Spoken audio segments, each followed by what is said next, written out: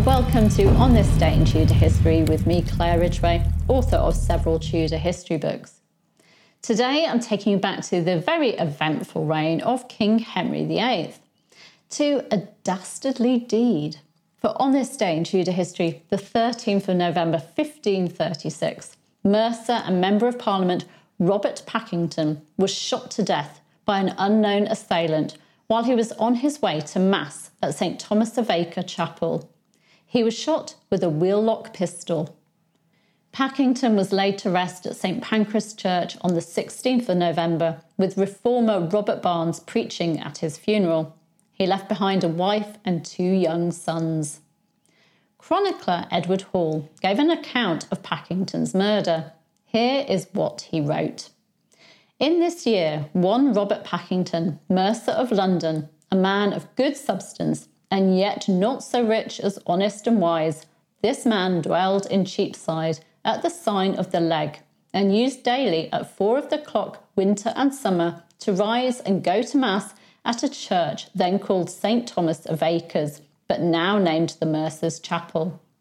And one morning, among all other, being a great misty morning, such as hath seldom been seen, even as he was crossing the street from his house to the church, he was suddenly murdered with a gun, which of the neighbours was plainly heard, and by a great number of labourers, at the same time standing at Soper Lane End, he was both seen go forth of his house, and also the clap of the gun was heard.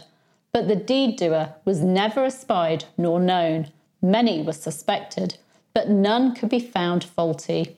Howbeit it is true that forasmuch as he was known to be a man of great courage, and one that both could speak and also would be heard, and at the same time he was one of the burgesses of the Parliament for the city of London, and had talked somewhat against the covetousness and cruelty of the clergy, he was had in contempt with them, and therefore most like by one of them thus shamefully murdered, as you perceive that Master Hun was in the 6th year of the reign of this king.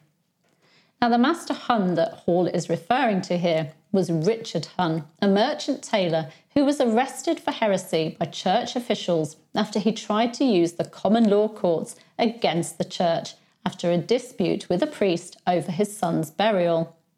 Hun was found dead in his prison cell in 1514, and it was suspected he'd been murdered by church officials.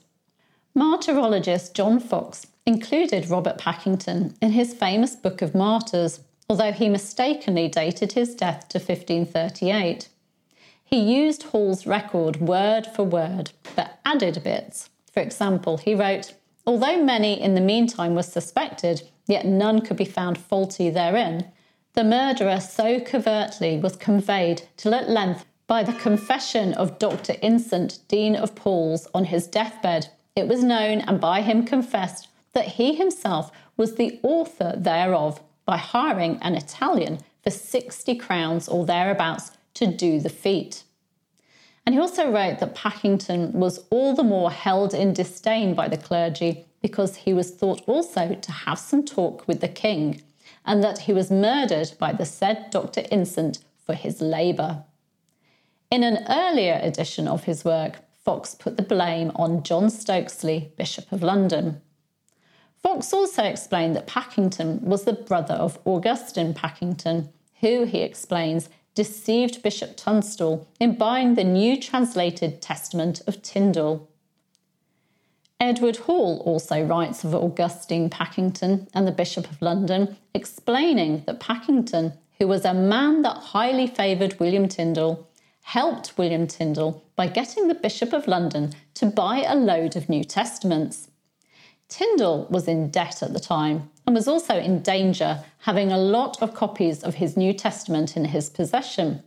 So Pakington told the bishop that he could get hold of copies of the New Testament for the bishop to burn as heretical books if the bishop paid for them. Pakington then bought them from Tyndale. Hall writes of Tyndale's reaction to this deal. "I am the gladder," said Tyndale, "for these 2 benefits shall come thereof. I shall get money of him for these books to bring myself out of debt, and the whole world shall cry out upon the burning of God's work. and the overplus of the money that shall remain to me shall make me more studious to correct the said New Testament, and so newly to imprint the same once again. And I trust the second will much better like you than ever did the first. What a deal. Chronicler Raphael Holinshed writes that the murderer was eventually discovered.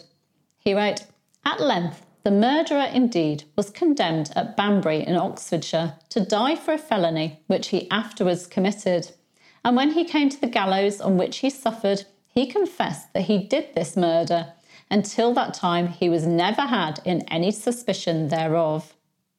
It's hard to know what happened, but like his brother, Robert Packington was of the Reformed faith, with Protestant Rose Hickman recalling how he used to bring English Bibles from beyond the sea.